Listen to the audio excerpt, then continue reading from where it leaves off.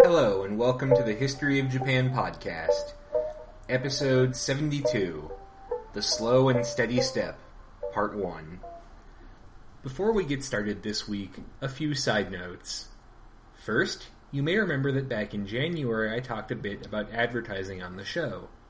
Well, finally, after many months of trying to find an advertising program that worked for me and wouldn't be too intrusive on the show, I'm proud to announce that this week's episode is brought to you by Audible. For listeners of the show, Audible is offering a free 30-day free trial membership, complete with a credit for a free audiobook of your choice. Go to audibletrial.com/Japan to claim your offer. Audible has over 150,000 titles to choose from, all compatible with iPhone, Android, Kindle, or your MP3 player of choice. Those titles, by the way, don't just cover audiobooks. They've also got some great old radio shows, as well as titles from the Great Courses series, recordings of lectures given by some of the preeminent minds living today.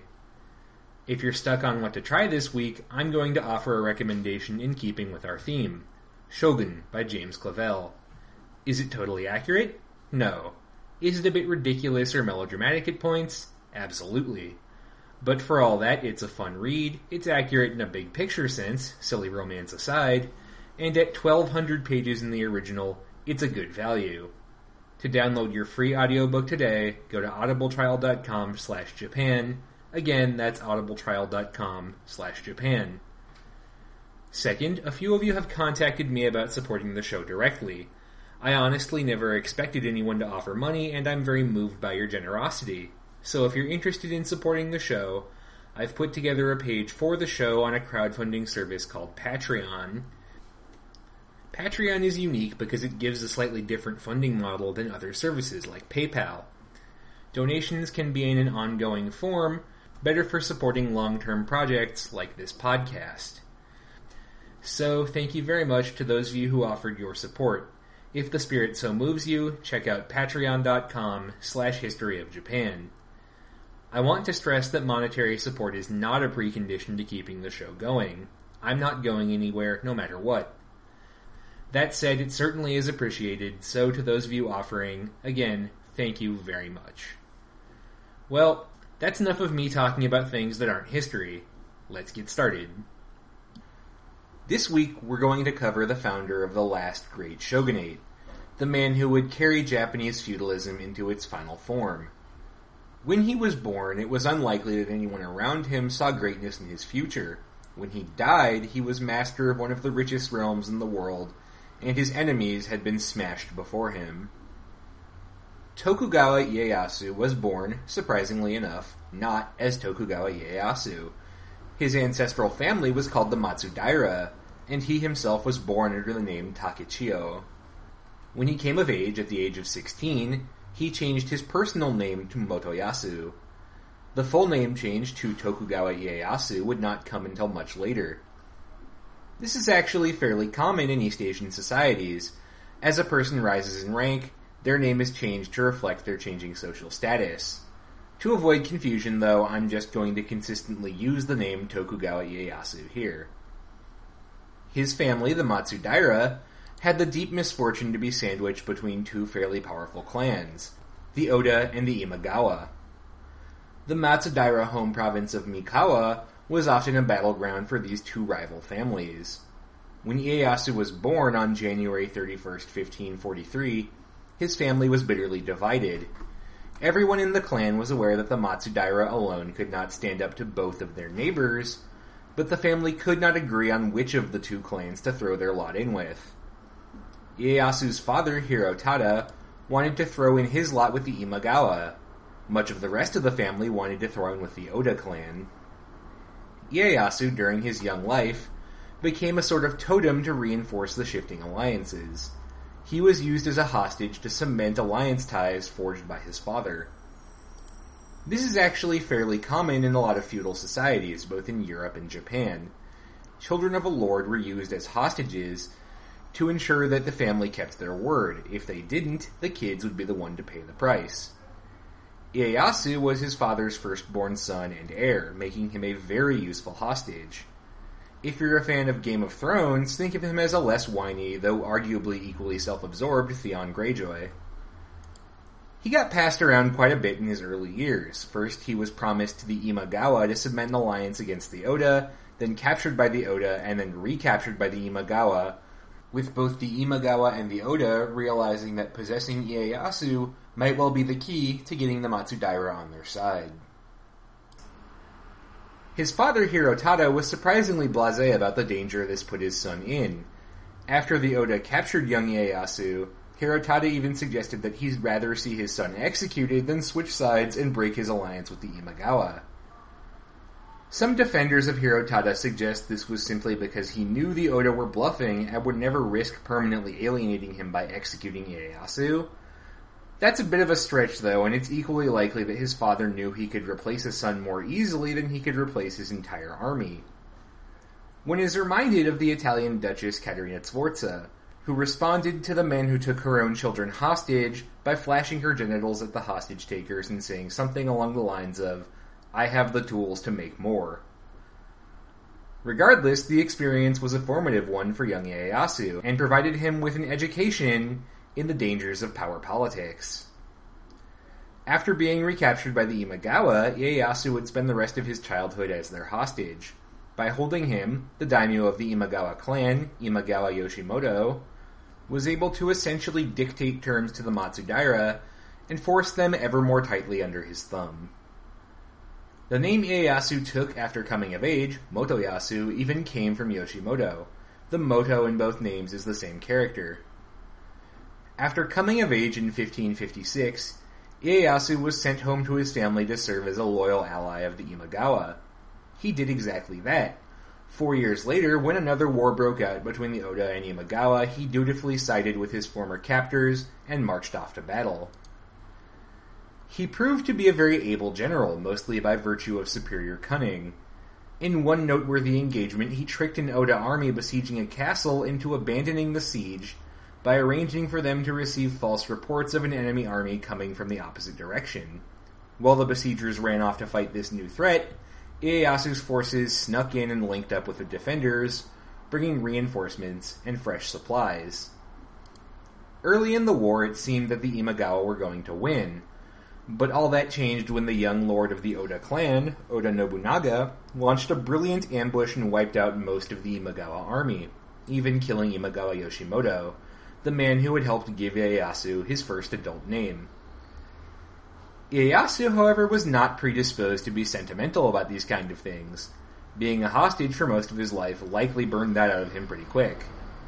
Immediately he went to the Oda, who now looked to be winning the war, and offered to jump ship in exchange for his life being spared. Nobunaga said yes, and Ieyasu turned his armies on his former friends and allies. By 1561, the Imagawa were virtually destroyed. Ieyasu then closed the circle by sending his own son, Matsudaira Nobuyasu, to Oda Nobunaga to act as a hostage for his own good behavior. From this point on, Ieyasu was basically Nobunaga's man. He would spend the remainder of the 1560s reorganizing his own domains, for example by purging them of Jodo Shinshu radicals, like we talked about during the episodes in the Ikko Ikki, and preparing his forces for further military action. A quick recap from the Ikko Ikki episodes, if it's been a while since you've listened to them. Ieyasu wanted to expand his power, but couldn't do so by expanding his frontiers. Nobunaga would not allow it, lest Ieyasu become powerful enough to challenge him. Instead, Ieyasu concentrated on centralizing his authority inside his own domains. He stepped on a lot of toes to make that happen, and as a result, in 1563, a revolt by some of his samurai, as well as by local Jodo Shinshu Buddhist groups, broke out against him. Ieyasu, however, was able to isolate the revolters from each other and pick them off individually over the course of a year.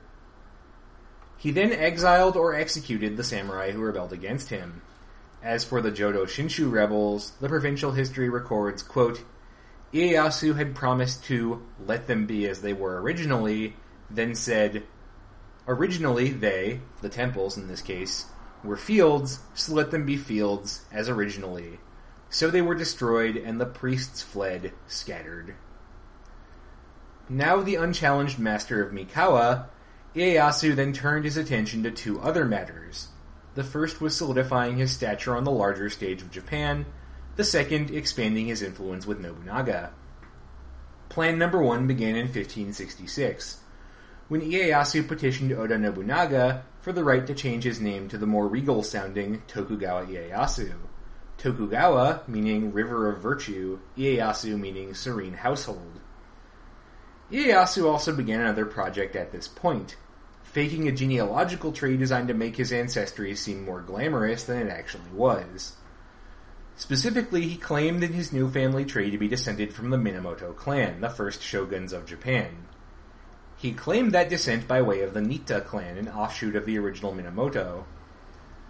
The Nitta were also the family of Nitta Yoshisada, the old rival of Ashikaga Takauji. Thus, this family tree had two things going for it. It tied Ieyasu both to the glory of the first shoguns and to the heroism of the family that had resisted that vile traitor, Ashikaga Takauji. Of course, this family tree is so convenient that it's almost certainly made up. There's no good evidence for what the family background of the Matsudaira was prior to the 1400s. Still, it reveals one very important piece of information about Ieyasu.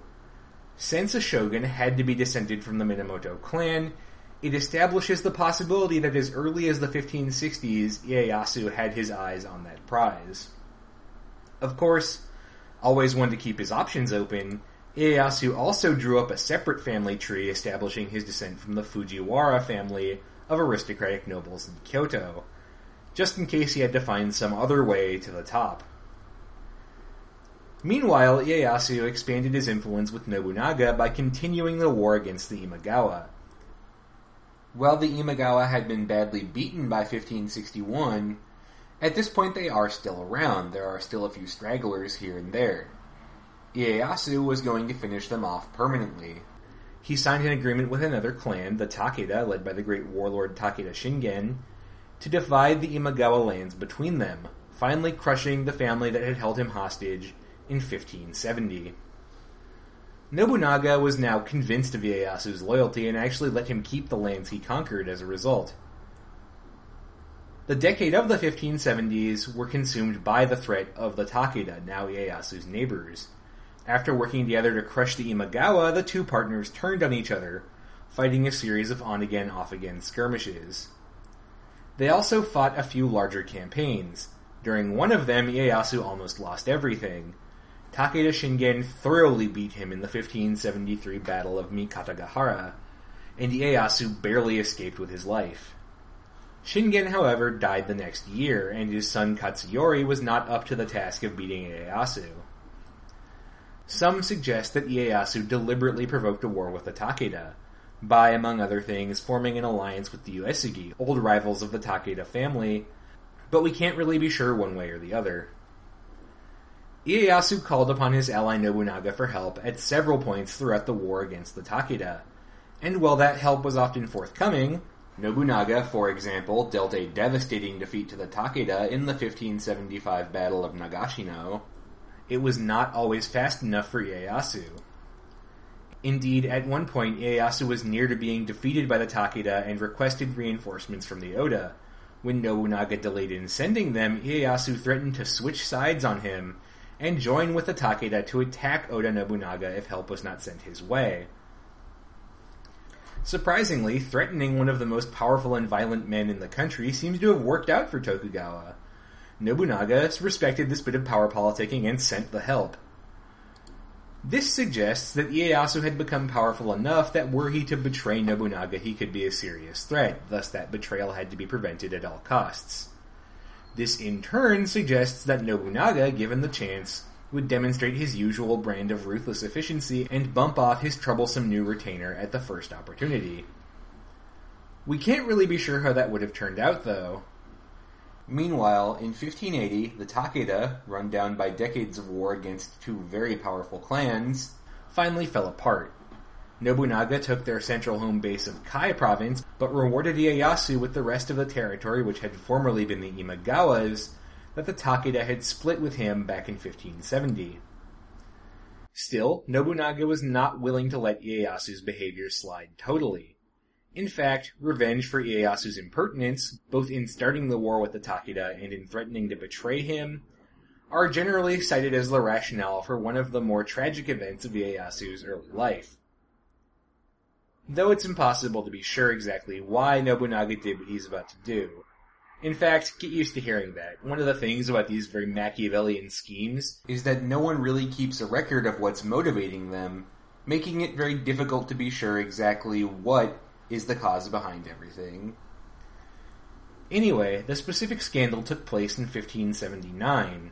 Oda Nobunaga presented his assembled vassals and allies proof that Tokugawa Ieyasu, Ieyasu's son and heir, had been conspiring with the Takeda to betray them all. Nobuyasu, by the way, was actually named after Nobunaga. The Nobu in his name came from Nobunaga's, the Yasu from Ieyasu's. Nobunaga was in essence condemning a person who represented the physical incarnation of his relationship with Ieyasu. Now, exactly how this proof was obtained was never revealed, and it seems unlikely at any rate that a child of Ieyasu's would be dumb enough to risk his neck by scheming with a foe who by this point was already only 1 year from falling apart. Still, Ieyasu could not really call his boss a liar. That left two options. Ieyasu could tell Nobunaga to go to hell, which would almost certainly mean fighting a war against him that Ieyasu probably couldn't win. Or he could go along and order his son and heir to commit suicide, the punishment for this kind of betrayal. Ieyasu was never a sentimentalist where his own power was concerned. To preserve his own influence, he ordered his firstborn son to kill himself. Now, very often in history, the phrase, so-and-so would do anything for power, gets thrown around.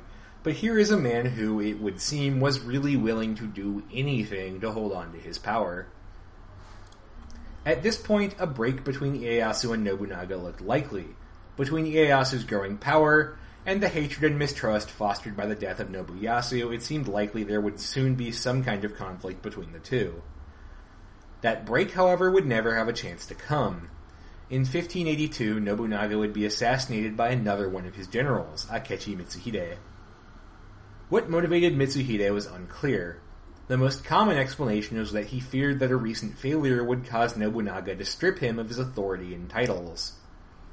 Some more conspiracy-minded people out there have suggested that Ieyasu actually put Mitsuhide up to it. They point out that Ieyasu had recently been invited to tour Nobunaga's home base in Kansai, and this could have been a chance to put Ieyasu into Nobunaga's power before imprisoning and executing him. Or at least that Ieyasu could have seen it that way and decided to strike first. Personally, I think that's a bit of a stretch. While it's entirely possible that Nobunaga was planning to execute Ieyasu, it certainly would have been par for the course. Ieyasu's reaction on Nobunaga's death appears to have been one of genuine surprise. If Ieyasu had orchestrated the whole thing, it would have been more in keeping with his character to have a plan to slip right into the power vacuum after the fact. Instead, when news of Nobunaga's death came, Ieyasu lacked the thing he needed most to take advantage of the situation. An army nearby, big enough to march on Kyoto, seize the capital, and destroy Mitsuhide, avenging Nobunaga. So instead, he improvised and did what most people do when confronted with a chaotic and dangerous situation. He grabbed anything he could and got the hell out of Dodge. In this case, anything he could meant two more former Takeda provinces, Kai and Shinano if you're curious. He simply used the confusion to march right in and claim them. Meanwhile, central Japan was dissolving into chaos. It seemed that Mitsuhide had no real idea of what to do after killing Nobunaga, and was picked off almost immediately by an alliance of Nobunaga's third son, Oda Nobutaka, and one of his most prominent generals, Hashiba Hideyoshi. Hideyoshi was thus able to smoothly step into a leadership position, both symbolically, after all he had avenged Nobunaga, and practically, since he now had a large army backing his control of the politically influential and economically wealthy Kansai region. Hideyoshi then went along consolidating his new position. First, he was able to convince what was left of the Oda clan to appoint Nobunaga's grandson, Oda Hidenobu, as the new head of the Oda clan. His reasoning was that Hidenobu was in the direct line of succession. He was the eldest son of Nobunaga's eldest son Nobutada, who had also been killed by Akechi Mitsuhide. In fact, Hideyoshi likely backed Hidenobu because he felt Hidenobu was young enough to be influenced or guided into supporting correct policy, which is to say that policies that Hideyoshi wanted. Nobunaga's surviving sons, Nobukatsu and Nobutaka, meanwhile, were too old to be influenced in quite the same way, and had the potential to show unfortunate independent streaks. So basically, if you're having a hard time following this because of all the Nobus involved, the simple version is that Hideyoshi arranged for an easily manipulable puppet ruler to be placed in charge of the Oda clan. Second, when one of Nobunaga's former retainers, a general named Shibata Katsuie, showed an unwillingness to follow Hideyoshi and challenged his leadership, Hideyoshi led an army into his territory and destroyed Shibata's forces. Shibata, defeated, set fire to his castle base and then killed himself. Shibata, by the way, had challenged Hideyoshi by backing Nobunaga's third son, Nobutaka. Nobutaka also killed himself after Shibata's defeat. Actually, if you remember our episode on Minamoto no Yoritomo, he did so at the same spot where Yoritomo's father, Yoshitomo, had died. Thus, another potential challenge to Hideyoshi was removed at the same time. In all of this, Ieyasu remained very carefully neutral. He did not break openly with Hideyoshi, but he did not enthusiastically support him either. Ever the careful planner, Ieyasu was looking for the opportunity to make a move. He found it in 1584. Nobunaga's second and oldest surviving son, Nobukatsu, broke openly with Hideyoshi, and Ieyasu was able to ally with him and challenge Hideyoshi on the grounds of putting Nobunaga's true heir into power. Hideyoshi did the obvious thing and led an army to crush Nobukatsu and Ieyasu, but things did not quite work out that way. A series of skirmishes and one larger engagement at Nagakute mostly favored Ieyasu.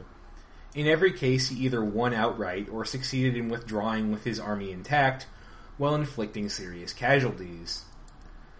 However, not everyone was sanguine about his prospects for long-term success, especially not Oda Nobukatsu.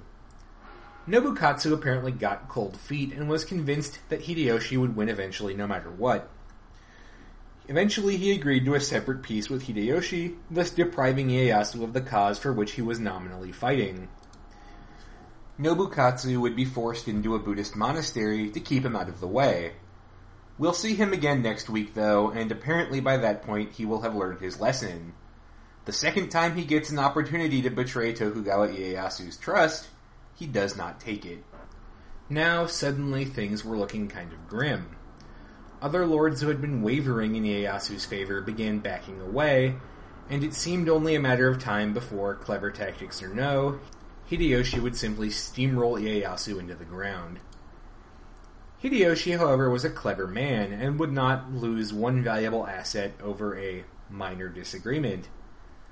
Besides, while crushing Ieyasu was feasible, it would be expensive, and the losses of men and material could leave Hideyoshi vulnerable to his other rivals. So, instead of crushing Ieyasu, he reached out to him and offered him a pardon and a truce. Ieyasu, knowing he was beaten, took it. Now, at this point, one could be forgiven for thinking that this would be it for the career of Tokugawa Ieyasu. He had made his bid for power, and unlike Ashikaga Takauji and Minamoto no Yoritomo, he had lost, and he would never be allowed enough power or influence to try again. At least, that's what it looked like. But Ieyasu was nothing if not patient. He could afford to wait, and that's exactly what he did. One of the more common lines attributed to Ieyasu is, "Let thy step be slow and steady, that thou stumble not." Certainly good advice, and in this case, Ieyasu would take it. He would, from this point on, step slowly and steadily to rebuild his power base in preparation for his next shot. And as we'll see next week, 16 years later, he would get his chance.